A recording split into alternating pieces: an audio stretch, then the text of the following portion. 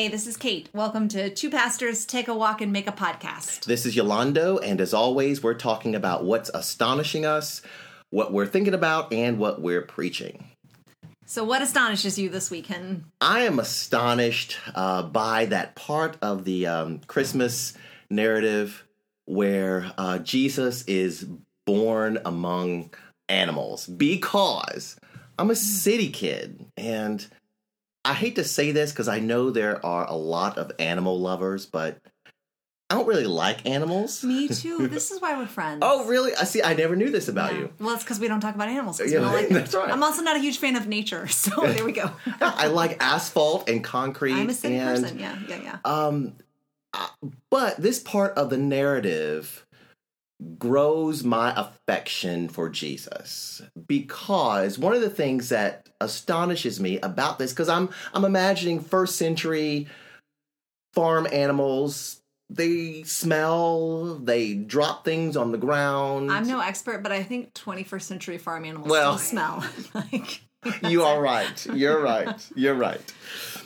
But one of the things this reminds me of every year is that there's no part of my life that's too low, too dirty, too broken, too sinful for Christ to come and enter in. And I'm always, as long as I can remember preaching this text or teaching this text, every year astonished by that part of the narrative.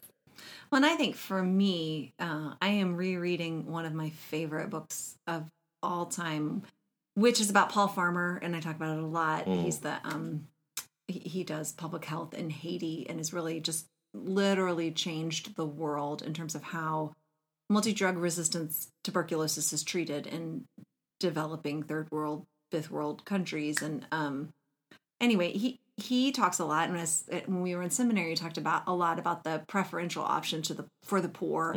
And for me, I just think like that can be a really threatening thing to hear, this idea that God is particularly in solidarity and in community with people who are literally poor. And that can be threatening for those of us who are middle class and incredibly privileged. And I would put myself in that category. But I also just think if you read the Bible, and particularly if you look at the way God came, you ignore that at your own peril. That if you have no connection with, no relationship with, no solidarity and compassion with people who are poor, then you really need to ask yourself the question, are you showing up in the places where God shows up? Which is not to say that God, I think, prefers the poor to the rich. It's just about saying God shows up in the parts of the world that we despise and hallows them. Yeah. And that's just who God is. We were talking about earlier that God doesn't show up one way in the Bible and then exist in a completely different way now or in the future. Like this is where God shows up. And so that idea of this place where, the one who the culture says doesn't matter is shoved to the edges. Because to me, it's interesting as a city person and living in a city that's rapidly gentrifying and seeing the most vulnerable members of our population being pushed out of desirable areas and out to the outskirts and the edges of the city.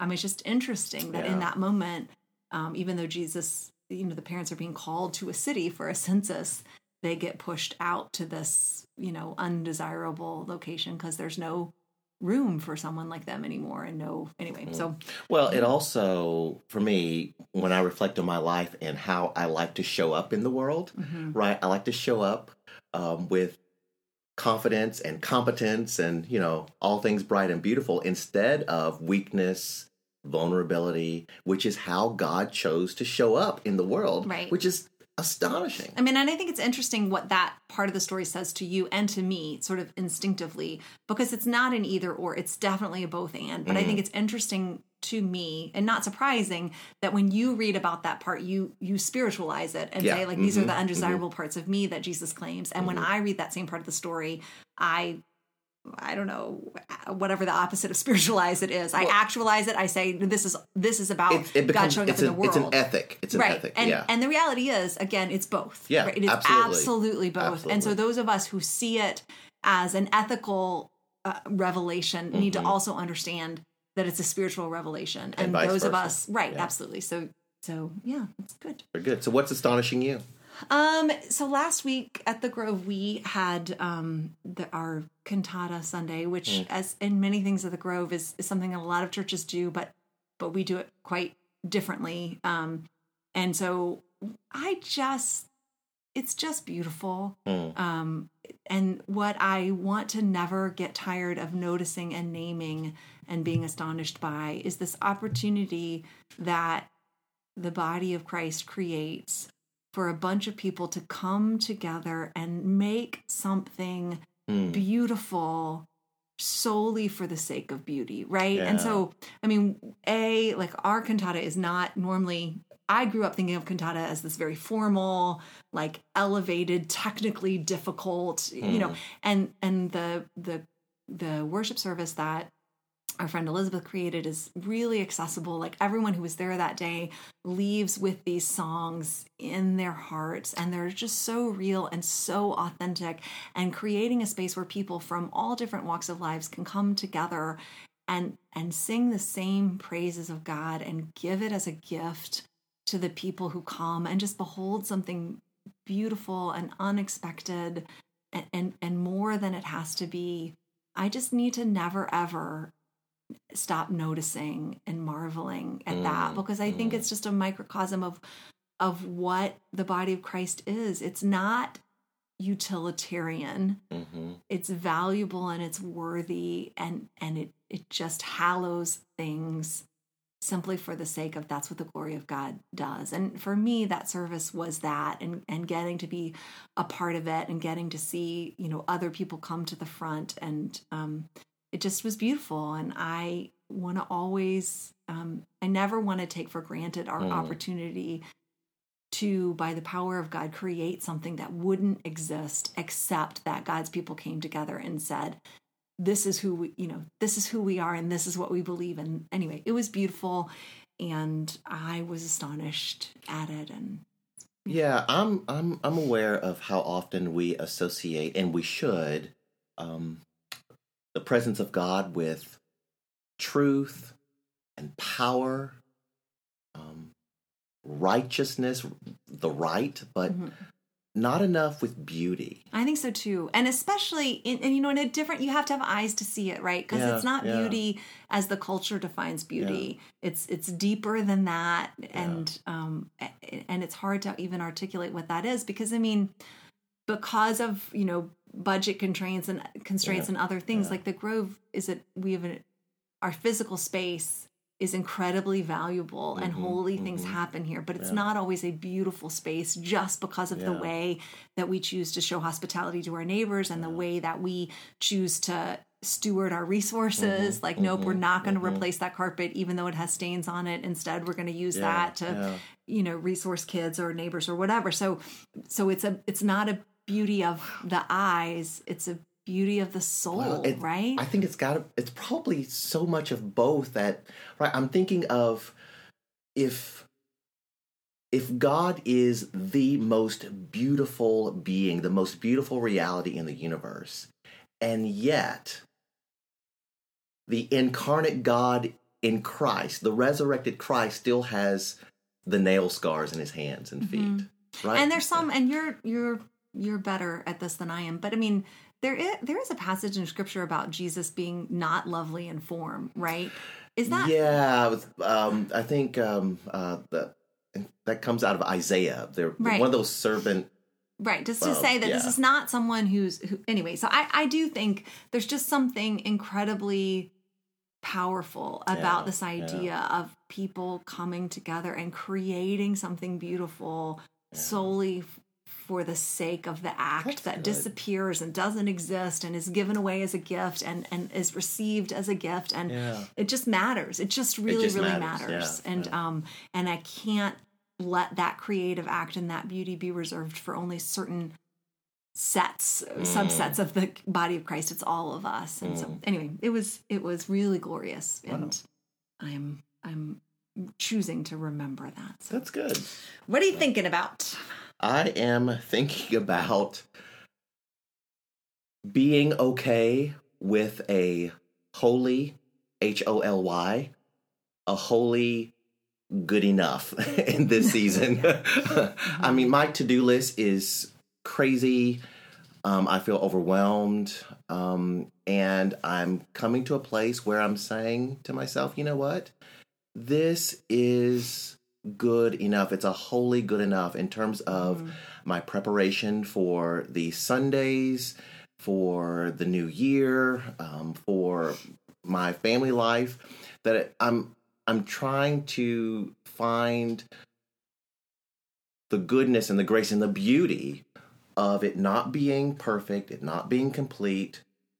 It's so interesting to hear a man say that, because that's what all my really women and mom friends say. But that's interesting, because I'm living that so much that I'm not even thinking about it. But it occurs to me in hearing you say that like my desire every year in this moment is like, oh, I just want to do X and Y and Z in this kind of way so that I can just love and enjoy and sort of luxuriate in these days. And it's this interesting, like my unexamined mindset is I need to do this so that I can experience these days as holy. And it's the same challenge with Sabbath, right? That you feel like, okay, if I can just clean the house and prepare a nice meal and feel good that I've accomplished all my tasks, then I can enjoy Sabbath. And the trick and the discipline and the gift of Sabbath and these holy days is that, ready or not, they're given to us, and our need to earn them before we enjoy them, or to feel as though we're creating them, as opposed to just, it's just so interesting. It's so real. But again, it is interesting because I always feel like it is in some ways a really uniquely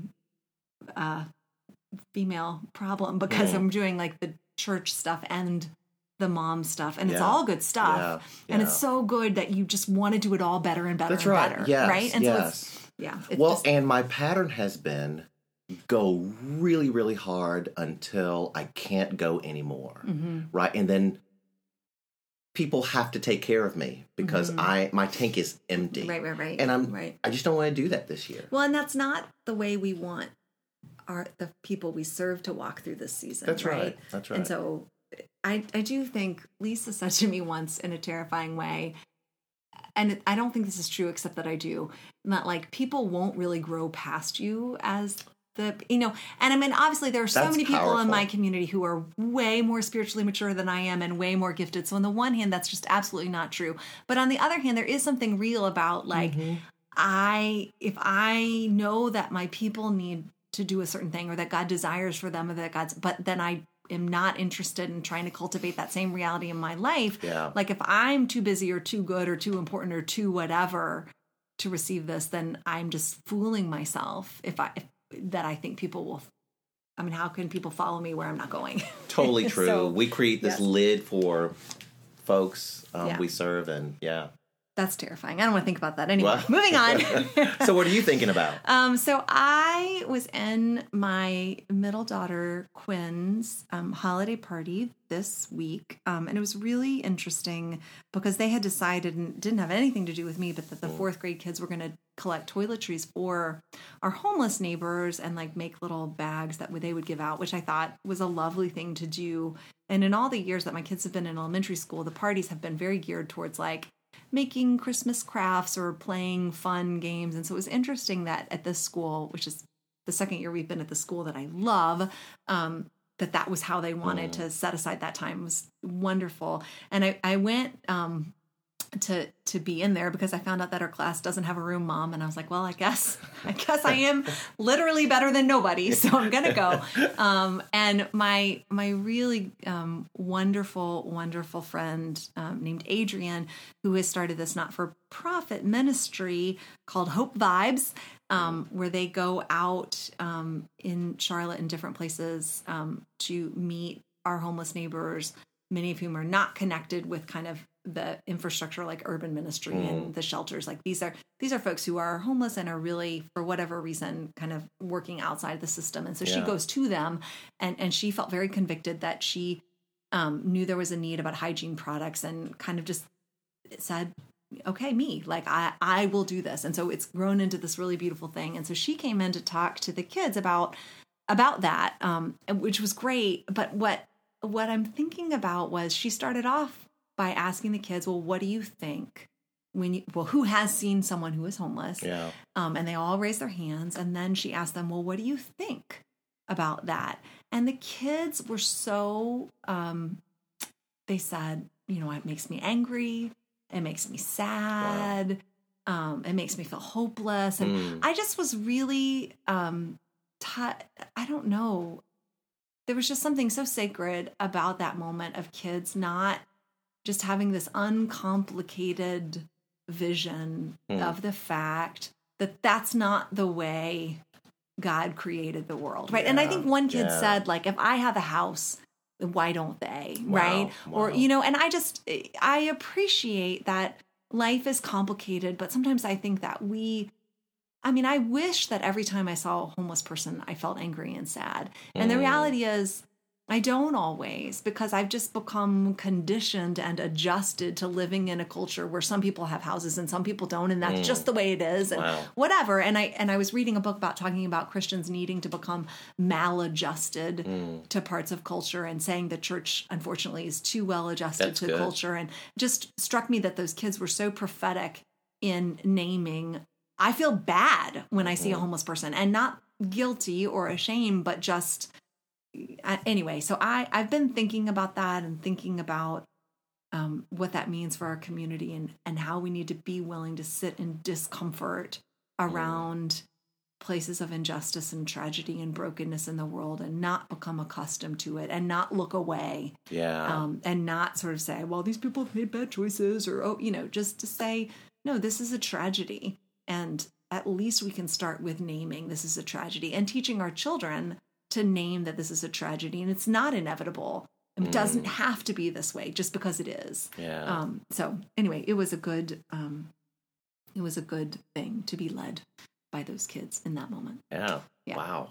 Yeah. And that was at I was at Quinn's. Wow. Yeah, Quinn's 4th grade. Not even a church setting. No, it's not. Public school setting. It was really nice. And not for nothing, but I will just climb on my soapbox to say, I get really angry when people draw this artificial line between, like, God isn't in the public schools, or people can't pray in the public schools. And I just want to be like, I don't know why you think that people have to pay money in order for God to dwell in a school building, right? Like, tell me that God is not in that moment and in those kids. And anyway, and in that teacher who created that space and inculcating those values in the children. Anyway, so it was a really sacred moment. And I was really honored and humbled to be there. And I'm still not sure I'm thinking about it, because I'm not sure what to do with it. Yeah, sure. Sure. Wow. Yes. So what are you preaching? Do we do what you're thinking about? Yeah. Okay. It was great. That's right. I was inspired. That's what you were thinking about. Okay. So I am preaching this week. First of all, I have 4 sermons in my head, and they're all running together, and it's the most wonderful time of the year. And I love preaching the most, so I'm not complaining. I could never do that. I'm just confused. I have trouble with one sermon at a time, and you've got 4 going on at once, and that's pretty amazing. It's I don't know that it's amazing, but it is a it's a skill. And it's an embarrassment of riches. No, that's a gift. That's a gift. It is. I don't know, but I'm thinking about tabernacling in my preaching, and thinking about, what does it mean? The Word became flesh and dwelled among us. That's what we're recording this a week early, so I'm still, I got to take these in order. So I'm still thinking about that for this Sunday, and what it means that the place where God, John says, first week, who is Jesus? Jesus is God. Second week, why did Jesus come? Because we're walking in darkness, and he came to give us light. We're walking in blindness. He came to give us sight. And then I think this third installment and last installment of the prologue is, where is Jesus? And, for Luke and Matthew, it's Jesus is in the manger, or Jesus is in the River Jordan, and Mark. But I think John is really saying Jesus came so that those who receive and believe in his name can be given power to be the children of God. And that to me, and I think to John, is saying, you will be made new, you will be born again if you allow the Lord to to consecrate your heart, and that the place where we find Jesus is not in Jerusalem, and it's not in December, and it's not in first century Middle East. It is in a surrendered heart, where Jesus dwells with us in this intimate space individually, and then drawing us together in community. And I'm just still trying to figure out how do I cut through all the many versions of where people have heard that before and make that real and bring people to a place of choice of saying, like, look, if it's true, this is glorious. And if it's not true, we're like Paul, fools. And so let's just take the word at his word, that this is why I came, and say, okay, here's my heart, Lord. And I need you to do something in me that I can't do or don't even want to do in myself. And so just inviting people to make that choice. And also that it's not something we can do one time when we're 13 years old for the rest of our lives. It's a continual resurrendering of our heart. So that's what I'm thinking about. Well, let me just respond to that, because you said it really well while we were walking. I was all over the place. Okay, I was going to say that exact same thing. It was kind of like not as clear as you just put it. I was like, okay, what? Like, while we were walking, you were just wrestling, and I don't know what this is about. And now, I mean, you just put it in a really clear, compelling way. I'm like, there's your sermon. Well, I think one of the reasons we wanted to make this podcast is because we found our friendship to be so valuable in our individual work of pastoring and preaching. And so, I mean, that always happens. And I joke about it, but it's not a joke. It would be funnier if it weren't so true, that on the weeks when we can't get together and like talk and pray, and like my sermons are worse because there's just something that the Holy Spirit shows me in this friendship, and I'm really grateful for it. And to the extent that I would give anybody advice about pastoring, which, let's not kid ourselves, I would do that all the time.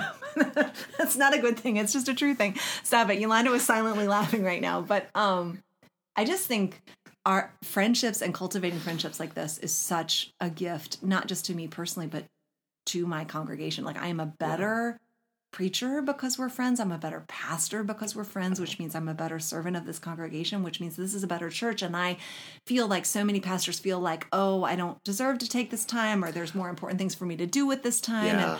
I just think I think that's a lie. And we have that part of our ordination vows to be a friend among your colleagues, and we gloss over it, or when we consider it, it's like, oh yeah, be nice to your colleagues. But there really is something very deep, meaningful, and necessary in having colleagues that are your friends, and not simply being friendly to your colleagues, because this can be as wonderful and meaningful and as much as a gift this and privilege this work is. It can be lonely, challenging, unclear. Can be lonely if you're alone. I mean, I think that, like, for me, part of the thing is, when Jesus didn't have to walk around with 12 people, and Jesus says, like, I call you friends, and there's just something, we're called to community. And so we need to embody that. And I've said this before, like, I just feel like if a church is healthy, it should be a friendship factory, right? Like, that's people should just be falling in love with one another, and we should be witnessing to the world what it looks like for men and women to be brother and sister in Christ, and to have these healthy and holy and God-affirming relationships. And I mean, that just should be healthy relationships should abound in people who are bound. We should have a conversation about that. We should. Yeah, I think we are. No. I mean, at some point, a longer conversation about that. Anyway, but yes, you're right. Like, I stumble through things. I study on my own. You study on your own. We stumble through things in our conversations, and then usually for me, it's in the context of a conversation with you that like a click in my brain, and I'm like, oh yes, this is what I've been trying to hear from the Holy Spirit, and something about that moment of just talking. Well, the folks at Derita Church already know that most of my stuff comes from you, and they said, well, thank Kate for us. That was a good sermon. That was a good sermon. Thank Kate for us. That's a darn lie. That's wrong. Although any theology or doctrine that ends up in my sermons at the Grove comes from E. Hinton. That's a true statement. So what are you preaching about The Sunday after Christmas, I am preaching that traditional Christmas narrative, Luke chapter 2. In the days of Caesar Augustus, a decree went out, right? And asking, well, again, we're dealing with the theme of joy. So for me, this text is the joy of knowing that God is at work in the world. Mm-hmm. God did not create the world, wind it up, and then set it aside. And injustice, brokenness, death will reign forever and ever. That's how it is. And you just have to make your way in this world. You endure until you get freed from it. And this life is crap, and just put your head down. And hopefully I'll go to heaven when I die. But no, God is involved in the world.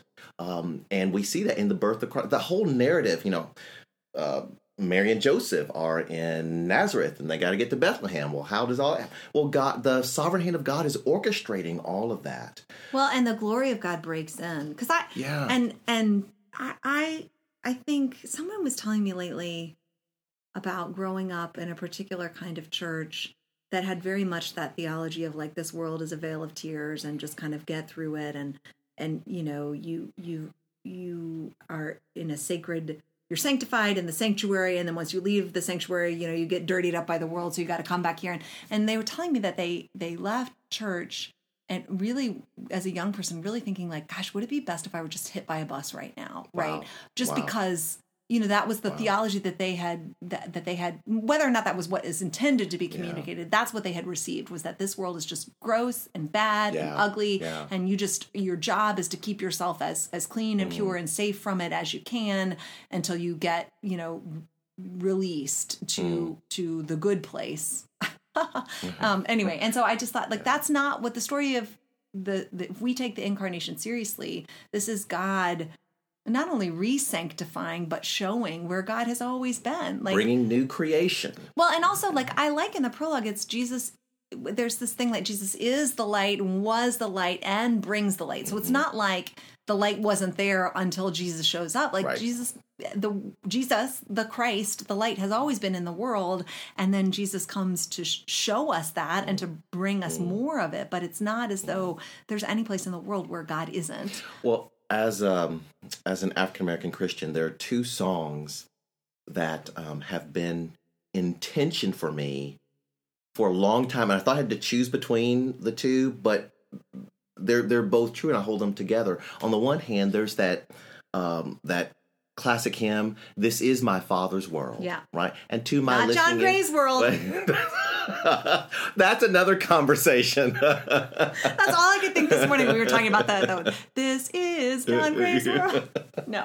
This is my Father's world. That's right. The world is shot through with the glory of God. Yes. And Paul says that in Romans, and right? And then the other song is a slave song that says, I'm rolling through an unfriendly world. Mm-hmm. And both are true. Both are true. Yeah. And you see at least both, for now, in this age, both are true. Well, and I think in any age, I mean, that's what you see in Jesus' life, right? It won't be true in the age to come, but now it is. Between the already and the not yet. Absolutely. This is where we are. And if we have no tension, if we're completely adjusted to the world, then we're out of step with God, right? Yeah. So that's... Yeah.